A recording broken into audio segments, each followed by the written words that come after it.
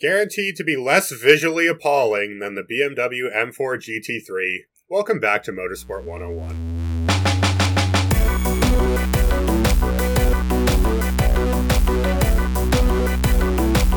Don't worry, kids. It's Andrea Dovizioso's problem now. Hi, guys. Dre here, back at it once again. Episode 255 of Motorsport 101. In this slightly shorter edition, maybe, thankfully. I said this last time. He ended up going for an hour and a half instead of 50 minutes. Way to go, me. No, I think we should say, last time we said it, someone didn't have their fucking microphone selected. I'll let you guys guess which one of the five it was, and I'll tell you at the end of the show. Let's just say there are four people on screen, and someone's in the bad corner. He's on the naughty step. This what happens. It's what happens when you forget to press the record button. It happens. Anyway, with me as always is RJ O'Connell. Hello, sir. You know, last time we recorded this episode, I said some things that I deeply regret. I consider myself a man of faith, but here's Marco Andretti coming out of turn 4. What's his speed going to be over the line? It is pole position. I don't know when I'm going to be able to be a part of Motorsport 101 or indeed any other podcast. Wait, where was I? RJ was out here feeling himself on that one. King, say hi. Hi. Thorough intro as always. Hello, Cam. How's it going? Well, unfortunately, all the blood sacrifices I made to make Penske faster in qualifying failed. I'd just like to inform the listening and viewing public that no goats were harmed in the making of this video. They were all sacrificed humanely. And finally, man, you don't know what I'm doing in the editing booth. May the good Lord help us all. And finally, on the naughty step, because I'll get the spoiler out of the way, he was the one who didn't record his audio properly. This is the second attempt to recording this, so we're only 95% as enthusiastic as we were last time. Chris DeHarday is back. Say hello, Chris. Hello, Chris. Now, also, goats may not have been harmed there, but you know where they are harmed is Goat Simulator, the greatest video game made of all time. And a little public service announcement. You're not alone. 99.9% of Indy 500 fans are suffering from Indy-pression. Symptoms include discomfort when turning right, the need to park in strangers' yards, the urge to drink milk, the constant sound of whistles being blown, irrational fear of people in yellow shirts, and wanting to be back home again. Treatment is available. Help is here. Please reach out. Thank you. Chris, have you had time to think about your actions? About 3 minutes, and you know what? I'd like to apologize to absolutely nobody, because this is an issue that can affect a lot of people. Oh, hey, it's a callback to episode 254. So, what are we talking about here? If we have somebody who has written for the Indianapolis Star, having a hard time figuring this one out. There was something called Indy 500 qualifying this past weekend. Some obscure events. I mean, it's not F1. I mean, they can't even get fans in the grandstands. What's the worst that could possibly happen? Right, so as mentioned, we'll be talking all through Indianapolis 500 qualifying, practice week, all that fun stuff, and we'll be breaking down just how Marco Andretti ended up on pole position. Yes, 2020, everybody. Marco Andretti, Indy 500 pole sitter. It's a strange time for all involved.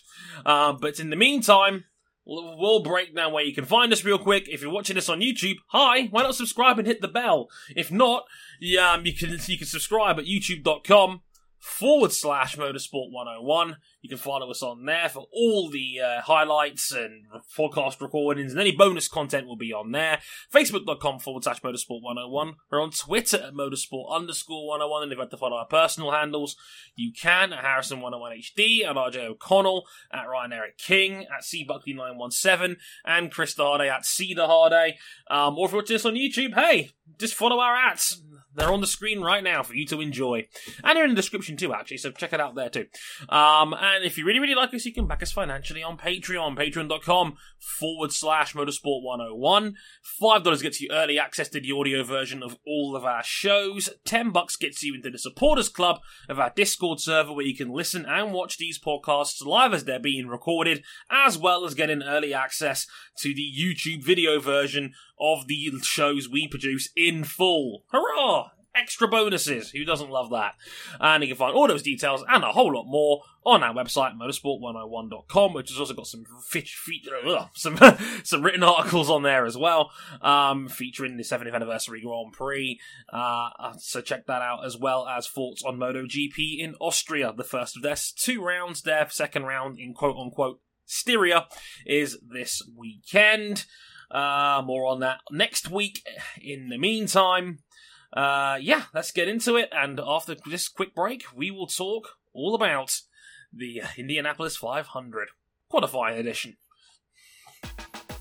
So, ladies and gentlemen, let's start breaking down the 104th run-in of the Indianapolis 500 ... qualifying session. And RJ, put that Joseph Newgarden shirt away, because there was not much to talk about with him this past week. Oh, but I'm not. Although worried. There's plenty to talk about from them in race trim, not so much in qualifying trim. Yeah, that seemed to be the big overall narrative regarding Penske over the course of the week. That, they did not have ultimate pace at all. The aforementioned Joseph was the best of the Penske's in qualifying in the unlucky 13 in terms of qualifying position. But the general theme we're getting at here, Cam, seems to be that they seem to be a lot better off in race trim. Though they look ridiculous in race trim. Though a lot of people thought ultimate pace in qualifying was going to come to those who started up front early in the order on Saturday, and it seemed to be the case. Indeed. Yep. Where we had... track conditions seemed to get worse and worse as the day went on, because this is Indy in August, and it's fucking hot. Yeah, really hot. We've never had this before. It's something that I think a lot of people seem to forget over the course of the week, that this is not May, this is August, and it's a lot hotter than it normally is. It's going to be a very unique Indianapolis 500 week for that very reason. And yeah, it's what led to a lot more talking to, overall 30-lap runs and race trim as opposed to qualifying and ultimate pace. It's kind of a strange one when we're focusing the entire podcast episode all about qualifying, but it's actually arguably the practice sessions that might be even more important in the end. Yeah, and early out in qualifying were the Rahal, Letterman, Lanigan cars, where we had Takuma Sato, and Graham Rahal make their runs first, and it's always hard to judge when a car goes out first. You don't really know what the quote-unquote best time of the day is going to be, but when they headed out, they clearly looked fast. They did. I'll say Sato really looked fast. His run was tremendous. Taku once again he's put together some good speed around this place. It is kind of scary. We mentioned that with Takuma, given he's now deep in his 40s and yet still only seems to be getting better with age, as his runs as Indianapolis are showing. He's always been in and around the mix around here, and he's just cemented that again. He's 42 now, RJ? Yeah, this is his age. I want to say this is his age 43 season. For reference, and he's only getting better. Yeah, for reference, he's only a couple years older than Helio Castroneves, who we just assume is on the way out. We know Tony Kanaan is out of the way of full-time competition. Yeah, and though, on the other end of the spectrum, we have the younger guys impressing, because also, out on track early in the day was Rinus VeeKay. Mm-hmm. Rinus VeeKay, the sole man flying the flag for the Chevy Ilmore contingent, because that was the other trait from qualifying. Honda on higher boost just had Chevy's number. Yeah, we'll get into the full breakdown of the grid later, but let's just say Rinus VeeKay was the lone Chevy in a sea of Hondas. Rinus seemed to be the only one to figure out, seemingly, where the Chevy was bogging down and compensating for it compared to Honda, who just seemingly had the better overall package over the course of the week. And the one Chevrolet that really stood out the high boost was on the high boost was Rinus VeeKay. Yeah, because on race boost so far, they're looking very evenly matched. And to touch on practice for a second, the Penske cars look ridiculous in practice in race trim. Yeah, you said they looked like they were driving Pagenaud and Elio. Yeah, Pagenaud and Elio were passing cars with abandon on both ends of the track.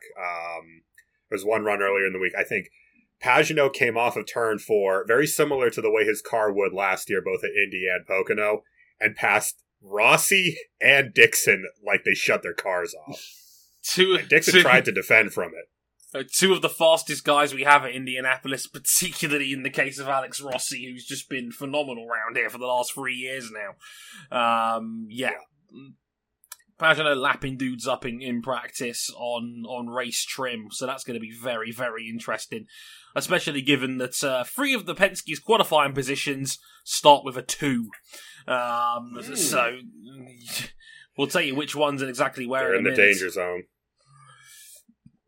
It would be more of an danger zone if there wasn't bump day still, but here we are. Oh Lord! But, yeah, and thank goodness for some of the field that there wasn't bump day because, bump day exists for a reason, and it's to make sure that some teams can't just throw a car together and show up to the speedway. And that's clearly the case with a couple of the entries this year. I'll give Dragon Speed a pass because they are already a part-time entry. It's been a weird year. That said, no repeat of their heroics to get out of the last row shootout like they did in 2019. Ben Handley was the 33rd fastest driver by a mile and a stretch. Yeah, by about his 3.5 miles an hour. Go ahead. Yeah, sorry, Ken, go for it. His quali laps, his quali run was only about a mile per hour clear of the Penske's in race trim.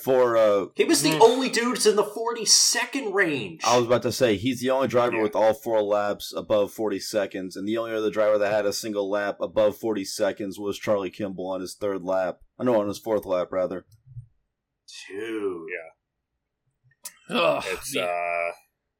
It's a rough one. We liked Ben Handley last year as well. We thought he was plucky in that Dragon Speed car. Not this time around, but are we working our way up the order here? Shall we? From we should work our way up. Yeah, we'll work our way up. So as you probably already alluded to, only 33 entries, so no bumping this time around. Everybody will take part on Sunday. Hooray! All you Fernando Alonso fans out there, nothing to worry about this time round. Oh, I have no idea what you're talking about. Of course you don't. Not necessarily. Fan he did have the first incident of wall contact during the month. He did. Didn't he run on the paint at turn 4 and very nearly got a T-bone into the pit entry wall? That was nasty. Yeah. No, he cut down too low. He actually cripped the concrete curb on the inside. Yikes. Sent him up wide, sent him up into the wall, pancaked the wall, and then spun down into the pit lane. I remember him spinning down in the pit lane, which, Ryan, it goes to show that you're not alone. Even 2-time champions spin in the pit lane in an IndyCar. Oh, man. But RJ, but guys, F1 is the pinnacle. You had to do King's I racing time like that in an IndyCar, didn't you? You had to go there. Oh, I wasn't even thinking about that. Look, he is of the caliber of a man who is verified as one of the top 10 fastest drivers in his field by the reputable, respected. I can't even finish this. Let's just get into the starting grid. No. All I'll say is that King once beat Lando Norris in an iRacing event on pace alone. It's good enough for your Twitter bio, King. I recommend you put it in there. Nah, right. Nah, I don't want that smoke. I'm afraid what Lando Norris Twitter. I'm afraid what Lando Norris Twitter will do to me. Let's get to the grid. He'll be drenched. King will be drenched in his own in their fans' own first. Right. Working our way up row 11. We mentioned Ben Hadley earlier. In 32nd, J.R. Hildebrand of a 226.341. Not an awful lot to talk about here, unfortunately. Just not particularly fast from Hildebrand. It was kind of, again, in his own little pocket, unfortunately. The only man who didn't As it turns out, the mullet is not the most aerodynamic of hairstyles. Love his helmet, though. Tremendous. He revealed his new helmet today. Very cool design. Definitely. I'd love to see J.R. Hildebrand and his teammate Sage Karam also back there in the 11th row. Maybe they could make a run through the field. You don't know. Dreyer and Reinbold Racing I think they'll improve. Dreyer and Reinbold Racing have done great jobs with their race setups. Problem is that sometimes you can have a really fast car, but if you don't drive it well, it's going to bite you. I mean, Karam in 2016 had probably one of the top 3 fastest cars on race day, but yeah, he put it on the wall just after halfway. And this is also the most races that Dreyer and Reinbold have done in many, many years. I think in 2012 or 2013, they ran like 5 or 6 races, stopped at the 500. This year, they ran the IndyCar Grand Prix. They're also running, I think, 1 or 2 more other races as well, if I remember right.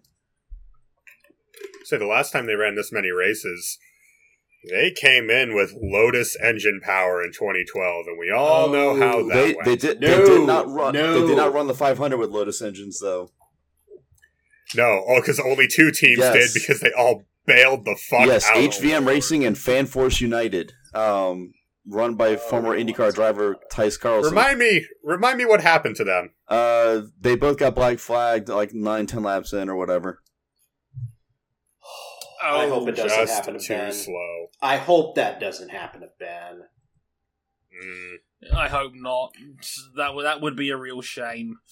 As RJ alluded to, Sage Karam in the other Drenna Reinebold car in 31st, 227.099. Into row 10, the man with the glorious helmet design, even with the typo, Max Chilton in P30 with a 227.303. Oh man, it was so close. The helmet was so close to being perfection. Misspelled Dario Franchitti's name. Oh Lord. 1 T missing. Still pretty good. Trey, or to in this be case, fair, minimum the actual trophy, the actual Borg Warner trophy, does have an actual driver's name misspelled. So Dario's in good company on the helmet. I guess that makes it more authentic. They could style out and say that the typo was deliberate. For those of you who want to get the $100 question right and who wants to be a millionaire, it's Johnny Parsons, the 1950 Indy 500 winner. How do you misspell Johnny? I think they put HNNY. I think it's NNIE, I think. Oh, the Johnny Peralta way. I see. Yeah. Exactly. All it takes is a trip to Wikipedia, God damn it. Yeah. They had Wikipedia in the days of fix Johnny it. Parsons. They could fix the trophy anytime they want to, but I guess they don't. I guess they just feel like, it's a fun thing. They just won't. That's what I'm saying. Yeah, rounding off the rest of row 10, Charlie Kimball was there next up, 227.7, and sadly, Uncle Helio only down in 28th place of 228.373, but he still has great hair. Magnificent. Still has great hair, and on the post-qualifying practice, he showed his hand right at the end, and was clicking off 224-mile-per-hour laps and tearing through traffic.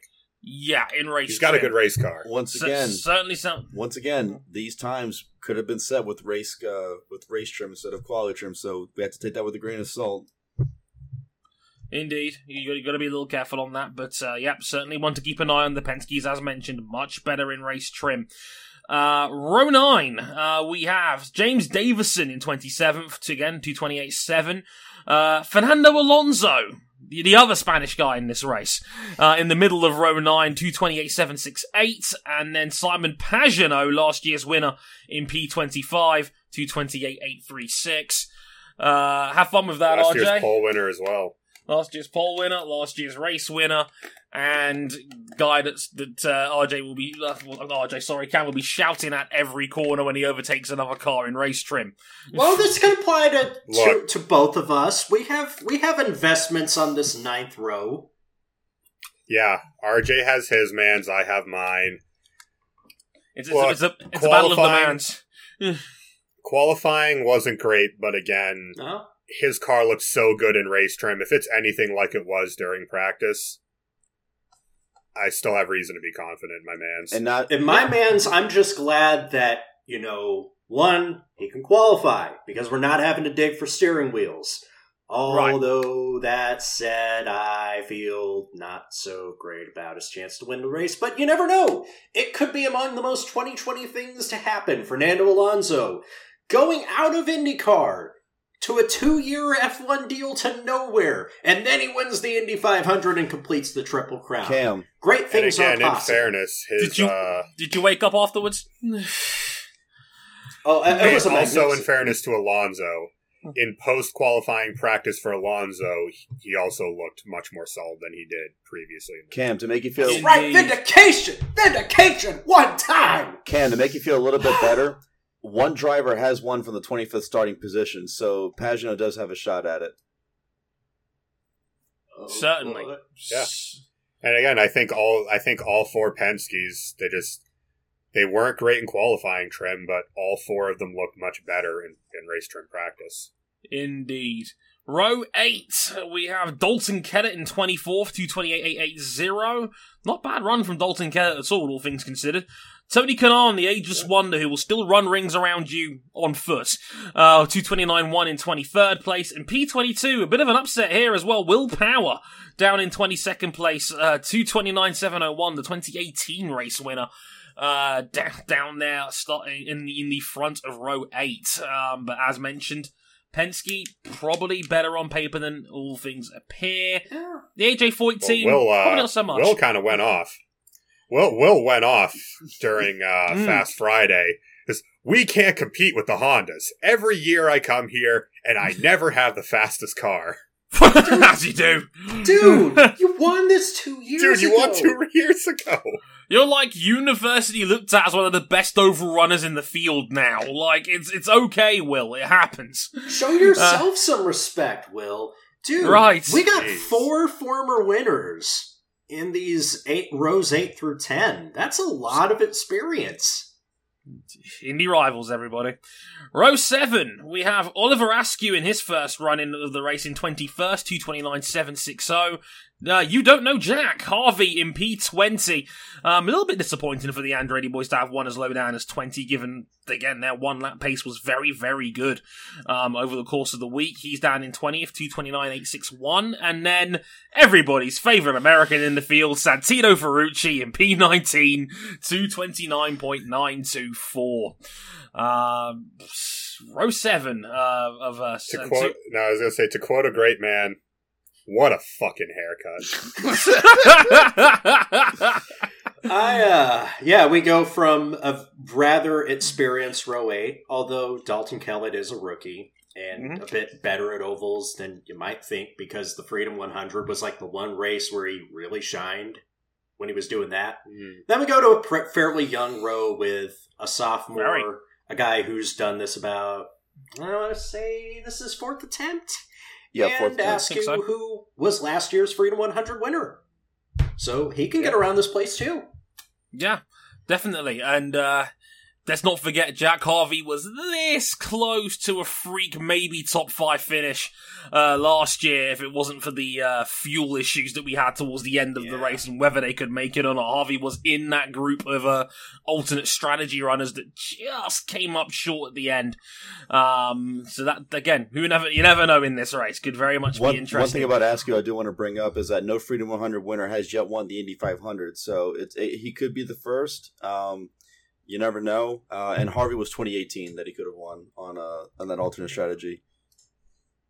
What do you mean no one's called Dempsey yet after that epic 4 wide over the line? And there's still time. That's one thing. So, editorialize real quick. That's actually one thing that's really ticked me off is that of the 4 wide finish that happened in 2013, the only driver that didn't get a start in IndyCar was the guy that actually won that race.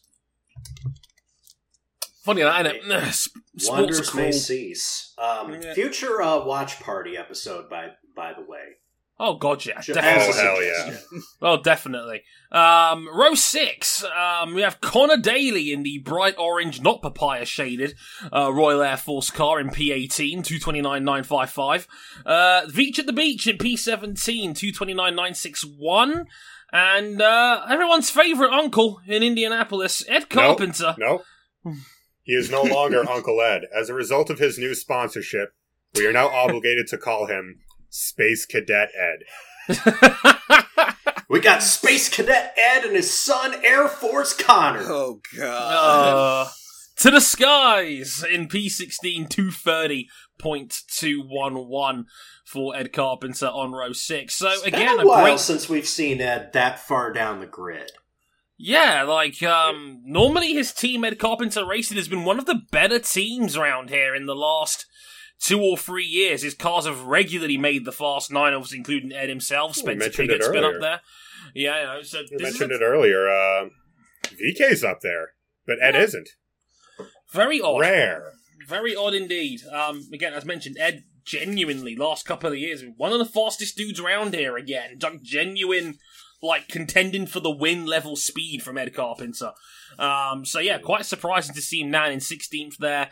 Good to see Connor in a solid position. Hopefully he'll get a really nice 500 underneath him, because we've been pulling for Connor to have a great 500 for years now, and it's never quite materialised. And again, seemingly he has a very good car, has good pace underneath him this time round. It helps to have a NASCAR championship crew chief as your lead engineer. Oh, yeah, that's the other we big didn't even story get to about that. Cole Pern, former man who once engineered Martin Truex Jr.'s NASCAR Cup Series title, has left NASCAR to be Connor Daly's crew chief for the 500. And things going well so Cole far. Pern, also noted Tim Richmond enthusiast. Oh, Hey. Oh, God. You love Those to are see very it. dangerous words. Very dangerous indeed. Row 5, Pato O'Ward in P15, 230.213, ahead of King Felix Rosenquist, 230.254 in P14, and then the top Penske Joseph Newgarden in the Baker's Dozen spot at P13, 230.296. What a fun row this looks like. Oh, my God, this is so much fun. Pato's in the field, finally, after being the slowest man to get bumped. Felix Rosenquist has another year under his belt, already has that win under his belt, and this, of course, is going to be another one of those years where we ask, is Joseph finally going to match Will and Simon and Elio and finally get his first 500 win on the board? He's got as good a chance as anybody. It's close. Indeed, it's like the one big thing missing from an otherwise Hall of Fame career from Joseph Newgarden in IndyCar already with his 2 series titles. Hasn't had that 500 win yet. Yeah, and even this year, it's sort of opposites, where he was the best Penske in qualifying, but in race trim, he looked like the weakest Penske. Very strange. Which is still to say, still pretty solid pace. But you know what? Having the extra couple of rows compared to him and the other Penskes might come in handy by the time we get to the race itself. So, again, certainly one to very much keep an eye on. Row 4, and the last of the guys that didn't quite make the Fast 9 on Sunday. Spencer Pigot in P12, 230.539. Captain Husky Chocolate himself, Marcus Ericsson, P11, 230.566. And Colton Herta, no Infinity Gauntlet needed this time, in P10, just on the outside looking in, 230.775. Sorry, this time he can't snap his car out of existence. If we probably wouldn't have wanted to after what happened last year. He was the first man out due to mechanical problems. But Colton, again, took to this track like a duck to water last year, so if this is anything to go by, certainly one of the dudes to watch, I would argue, in that 10 spot. Great run from Marcus Ericsson, by the way, in that P11 spot there. He'll be very happy with that. I also don't want to sleep on Spencer Pigot either, because he's sitting there in 12th. Both of his teammates made the Fast 9. looks like Rahal, Letterman, Lanigan. Yes, they do have that Honda power, but they're making good use of it. Indeed. So if Spencer got a good finish, don't be surprised. Not at all. Yeah. Team and cars always been up there. Looking good. Ericsson's been looking good. The lord of business-to-business chocolate. I'm here for the 20 grams of protein. Chocolate chip Ganassi Racing. You gotta love it. Indeed. Chocolate chip Ganassi Racing. Yeah, so that was the Saturday positions all locked up. We fast forward to Sunday and the Fast 9 on day 2. They reset the scoreboard for the top 9. We go again. Now, if these speeds sound a little different compared to what you've just heard, that's exactly the reason why. There was a big crosswind down the straight between turns 2 and 3. That obviously led to most likely slower runs compared to what we saw on Saturday. It was kind of weird how actually we had massive entry speeds going into turn 1 during all these runs, touching 241 miles an hour in some cases. There was 2 or 3 cars that cracked that mark. It was 240. Speedy. Mm-hmm. Yeah. But maybe only 235 on the back straight due to where the wind was blowing. And it was strong. It was 20 mile an hour plus winds. Very strong winds. Let's just say its winds were strong enough that it might suspend a golf round if something like that were to happen with sticks and clubs if Mr. McElroy was around, for example. So, yeah, very, very different conditions for the Sunday. But on row 3, as we go down the order, on the outside of row 3, a bit of a surprise given his usual form round here. Alex Rossi in P9, 229.234. That time would have put him down in row 5 had it come on first day. Thank goodness he got in the second day.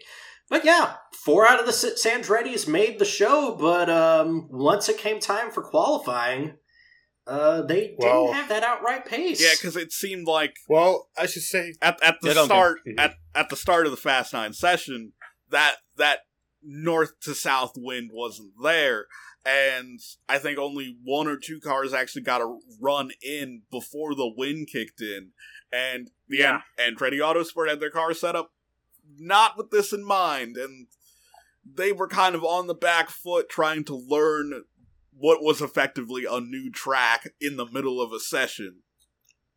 Yeah, and Alex Rossi went out exactly as that wind changed. Yeah, we were all watching this live as it happened, and we were all pretty much shocked to see when it was Alex Rossi coming around, and his third lap was like 229.5, and we're all going, huh? What's going on here? We were just like, all of a sudden the Andretti's looked mortal for the first time all week. And yeah, Alex Rossi, as a result, got caught in the crosswinds and had to learn on the fly, and as a result, he was the bottom of the Fast 9 runners. Moving up to 8th spot, Graham Rahal, 229.380. Better run from him. Good all round from the RLL boys. I mean, he is about 1.5 miles off the pace of his teammate, who we'll talk about shortly. But what else is new? But yeah, you're not wrong. Fast 9 pace. Fast 9 pace has got plenty of its spirits around here. Let's talk about number 7. Let's talk about the guy who should get a check, not for being the fastest rookie, because he's only the second fastest rookie, but for having the most entertaining of the pole day runs. So Alex Palou Montalvo. He did get a check, though. He got a check for fastest single lap of the day. He did. He did! Yeah. Unfortunately, that one incredibly fast lap was all his car had to give because the weight jacker broke. That sounds terrifying. He still was that fast. He was still so fast that he put it that high up the grid. Watch Super Formula, goddammit. Watch the Supers. Please. It's more than just a junior series for Red Bull rookies. Go watch it. It's great. Alex Palou, phenomenal all week long, and pulled that one out with a broken weight jacket and still went 229.676, including actually getting faster on his 4th lap compared to his 3rd. And as King alluded to, the fastest individual lap on the day. I think it was 231.8 something in terms of pure mile an hour. And blew the arrow screen off both of his teammates, who both have experience here. Yeah, very much so. Great run from Alex Paley. To the point that James Davison had a bit of a hissy fit. Oh, That's James Davison. What is new? What is new? Well, he has the same setup as me. How can he be faster than me? James Davison having a wine. What else is new? Row 2. Row 2. Dre, your boy. James Hinchcliffe, P6, 229.870, was kind of in no man's land in the middle of the crosswind runs. We'll take it. We've had much worse days at Indianapolis, to say the least. Oh, God. You think he was just looking back at those Aero SP cars, like, just with the biggest shit-eating grin on his face? Oh, like you wouldn't believe. It's but you would never know that. It's the scene in Brooklyn Nine-Nine where... Tremendous mask. It's the scene in Brooklyn Nine-Nine when the chief just goes, Vindication! It's like, and I'll happily take that in P6. 229. You never know about his, you never know about his tremendous shit-eating grin, though, because of his extraordinary mask. Yes, have we talked about his mask? We haven't, no. It was the mask of his face. It was literally mask of his face. With the collar of the mask. The collar of the mask being his the top of his race suit. Genius. Genius. Absolutely amazing face mask. Points for creativity there, James. I love that he referred to it on Twitter as, quote, if you ever wanted more nightmare fuel, here you go. Which I thought was quite funny. In the middle of row 2, Ryan Hunter-Reay. Captain America throws his mighty shield. 230.648 was one for him on that one. There's a bit of a gap here now between these guys and everybody else. These are the guys that weren't so badly affected by the wind so much on this occasion, and it showed. Hunter-Reay P5 230.6. Hunter-Reay's been really very fast. Strong indeed. I can't say all month long, all week long. He's been very, very fast. If you're looking for someone to pick that's not named Scott Dixon or Marco Andretti, Ryan Hunter-Reay is a very solid choice. He's had a great car, and I really like what I've seen from him in practice. 2014 500 winner is looking for a second time around here on the BorgWarner Trophy. Indeed, good shout. On the inside of row 2, the top rookie and the only Chevy that made it this far, Rinus VeeKay P4 230.704. The only man that seemed to crack the code for Chevrolet over the course of the boosted runs, and wow, what a phenomenal effort that is from Rinus. Great run. Yeah, he seemed to figure out something with shifting down to 4th out of certain corners to keep the Chevy up in its power band. And also, he had his front wing turned down so far it looked like it was actually bent up and was generating lift. Shoutouts to Sergio Perez. Whatever works, eh? Whatever works. Yeah, Rinus attacked the whole thing differently. I love that he got a shout out from Will Power in his post-qualifying video. It was like, mad impressed with Rinus here, but, delighted for the man on pole, which we'll get to in about 5 minutes' time. But, yeah, top rookie. Brilliant job from Rinus VeeKay, the only Chevy in the top 9. Very, very well done indeed to him. To the front row. Not now, Sato! P3. Taku! 230.725. As mentioned, Takuma Sato is phenomenal around here, has been for many, many years. This year, no difference. So, yet again, Takuma, you kind of alluded to him already. Brilliant job. I think he was the first guy to run. He was the very first man out. Yeah. He was only dethroned by the next person we talk about. And then it was those two at the top for the longest time because Sato got out early before those crosswinds came in. Now that doesn't discredit the job that he did to qualify in the front row because hey, Takuma Sato, very good at Indy. Who would have ever guessed? Yeah, we forget last year, behind the good old-fashioned chair fight at the front, Taku was 3rd, stalking both Rossi and Pagenaud in case those two hit each other. Indeed.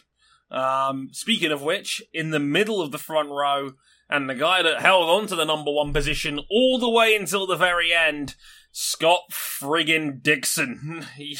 The man, the myth, the legend. 231.051. And even though these runs were a little bit slower compared to the day before, everyone that was in the watch party went, what I'm thinking, oh no, Dixon might have this.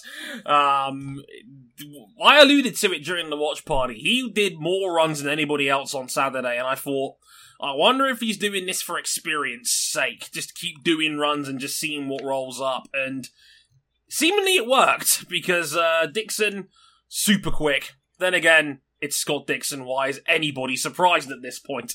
Yeah, the endless one, the Lord of Pancakes, Scott Dixon.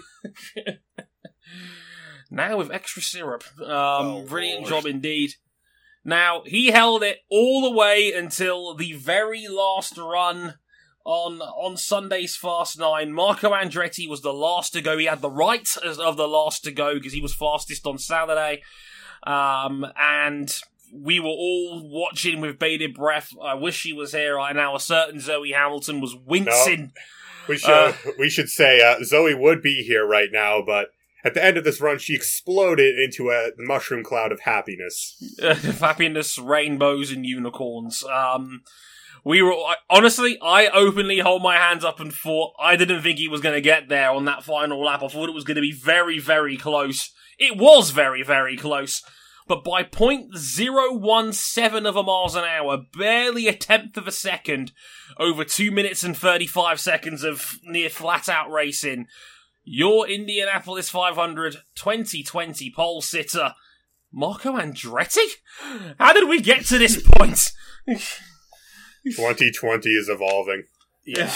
I think him being last out had a lot of benefits, and one thing that they did learn was that, like, hey, on all the other guys' Fast 9 attempts, they were kind of chewing up through their tires by the time they finished their 2 warm-up laps. So what they decided to do with Marco is just like, hey, let's just back it down for the 2 warm-up laps. That'll save us the tires, and that'll give us more speed when it actually counts. For the third closest margin of victory between pole position and second in Indy 500 history. It was close. The first 2 laps from him were off the charts. And one thing we also noticed during the day is that if you had a really insanely fast first lap, it would just kill the tires. Well, Indeed. We thought we saw that with his third lap. Really, his third lap wasn't perfect. But when he came through turn 3 and 4 on that 4th lap, I said it in the call, like, he's got this. His 4th lap might have been the best of the day. Barely any drop off at all, and that's what got him over the line. It was, and you know what's amazing about it as well?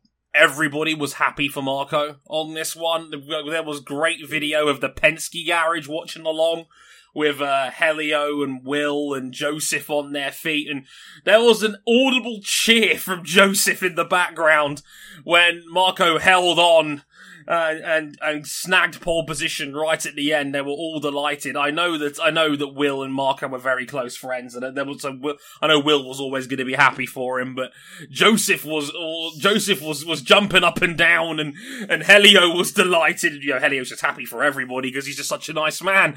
But there was a general sense of, well, everybody just went to Twitter and just went, it's Marco's year. It just feels like it. It's Marco's year, and oh god, like the man is, you know, one of the favourites to win it with the bookies. We'll get to that very shortly as well. Is it happening? Could this finally happen? Think about the turn. And I mentioned earlier how Helio's car looked phenomenal in post-practice, post-qualifying practice.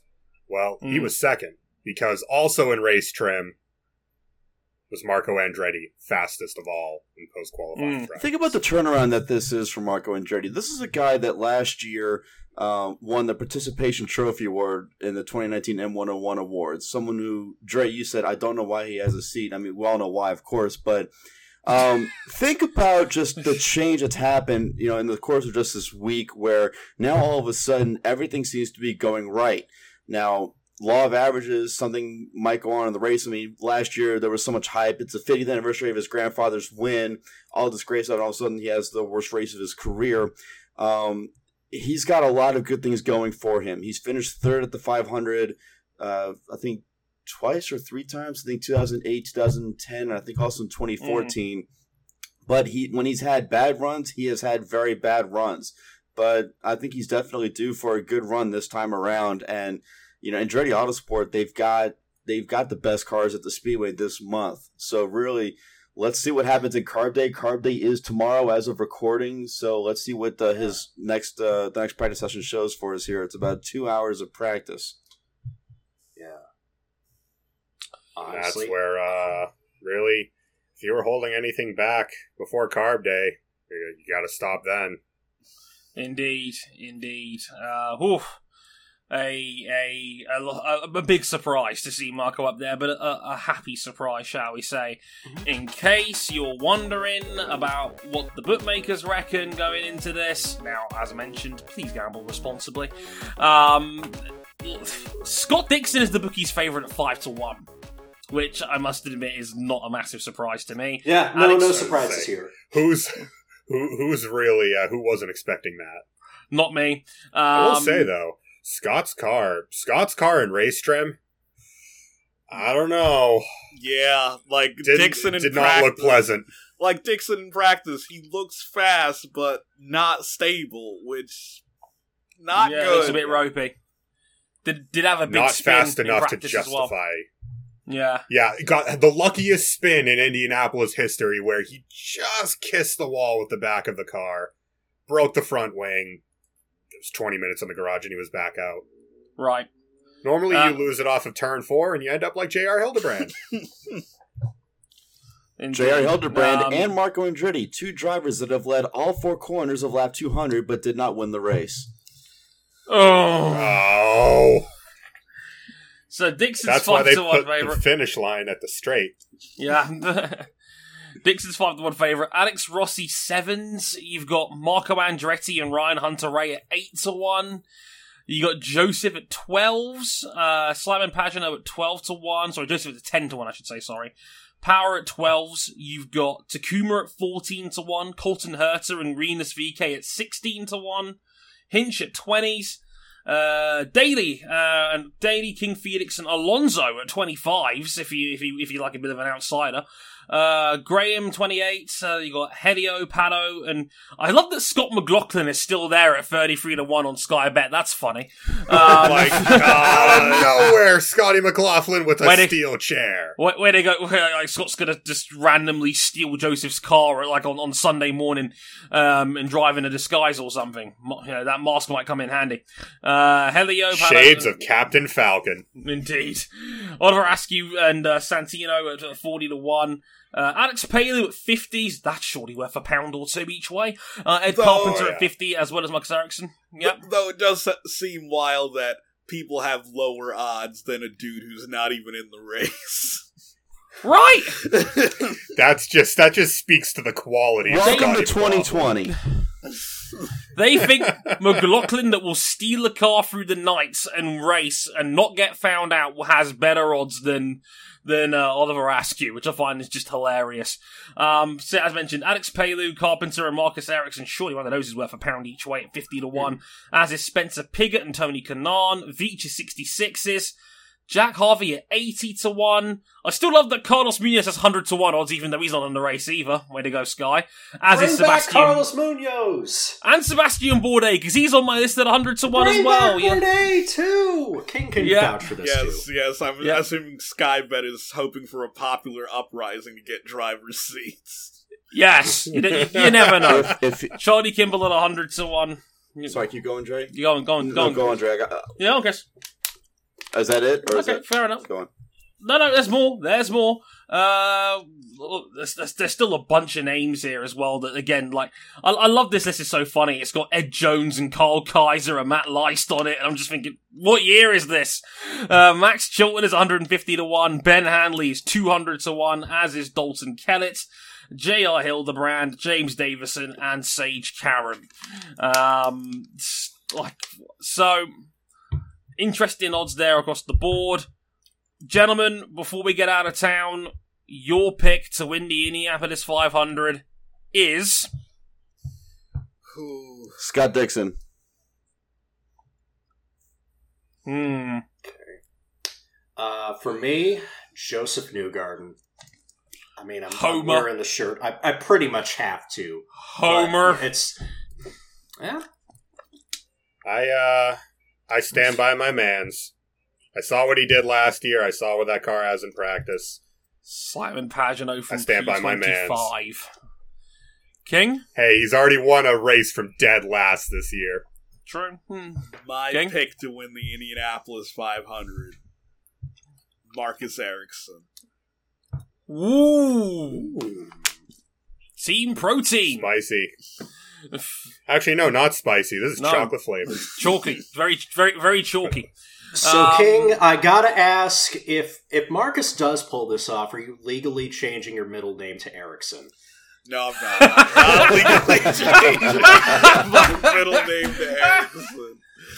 Oh, that'd be so funny. Please do. I will say this. For those of you looking for an oddball for winning the 500, look for these particular drivers because these particular starting positions have never won. Connor Daly, Tony Kanaan, Dalton Kellett, Fernando Alonso, and also Charlie Kimball, Max Chilton, Sage Karam, Jerry Hildebrand, and Ben Hanley, because drivers who have started 18th, 23rd, 24th, 26th, and 29th through last have not won the 500 yet. There's still hope for Alonso just yet. He's 25-1. We've got this. God. But I'm not changing my pick. I think it's Joseph's here. The farthest back that a driver has come Records to win is 28th in 1911 and 1936. Who's starting 28th? Elio Castroneves. Well, records were made to be broken. Dre, Indeed. it's your turn. Who you got? Alex Rossi. And for your actual pick, Chris. Out here with oddballs doesn't actually tell us. He said Scott. He said Dixon. No, he was the first guy to say Dixon. Cam, pay attention. Oh dear. Yeah, I think Alex Rossi. I think Rossi's just been the most consistently super quick dude around here for the last 3 years, and he always finds a way to get in the mix. And I don't think this year will be any exception. We'll have to wait and see how it goes. The Indy 500, the 104th running of the Indy 500, this Sunday, I want to say 6 p.m. UK time, 1 p.m. Eastern, is it? 2:30 Eastern. 2:30 Eastern. 2:30 Eastern, so yeah, 2:30 is the precise start time. The broadcast starts at 1. Yeah. Apparently in the UK we got Alex Jakes commentating over the top, which is awesome. So, it might actually be a good reason to tune into Sky Sports for once. So check that out. 7:30 p.m. UK time will be green flags. And, let's hope all 33 dudes by the time this goes out comes back safely. But, until then, I've been Andre Harrison. They've been Cam Buckley, Ryan King, RJ O'Connell and Krista Harday. You can find our social media in the description down below, or again our Twitters at Harrison101HD, at Ryan Eric King, at RJ O'Connell, at CBuckley917, at Cedar Harday, and at Motorsport101. I'm sorry, Motorsport_101, I should say. Sorry, YouTube.com/Motorsport101 if you're listening to us on audio. Facebook.com/Motorsport101. Twitter at Motorsport_101, and if that's back us financially, you can on Patreon, patreon.com/Motorsport101. $5 gets you early access to all of our audio shows, and $10 gets you in the supporters club of our Discord server where you can listen to these shows live as they're being recorded and get early access to all the YouTube podcasts of the show in full. We'll be back very, very soon to talk about... do we have to talk about the Spanish Grand Prix? Do we? Really? Ah, for fuck's sake. Hey, maybe we just ignored it. Maybe you just act like it never happened. Just like Charles Leclerc's seatbelts. Is that for... Oh, God. We are going to have to talk about that, aren't we? Yes, we will. Until next time, I'm Andre Harrison. Thank you very much for watching and listening. And until next time, sayonara. Stay safe, y'all. Bye. See you. Pagano for the 500 2 years in a row. Ain't happening. Not if Joseph says anything about it first. Rossi won't win because he can't get to the track because his golf cart doesn't have any tires on it.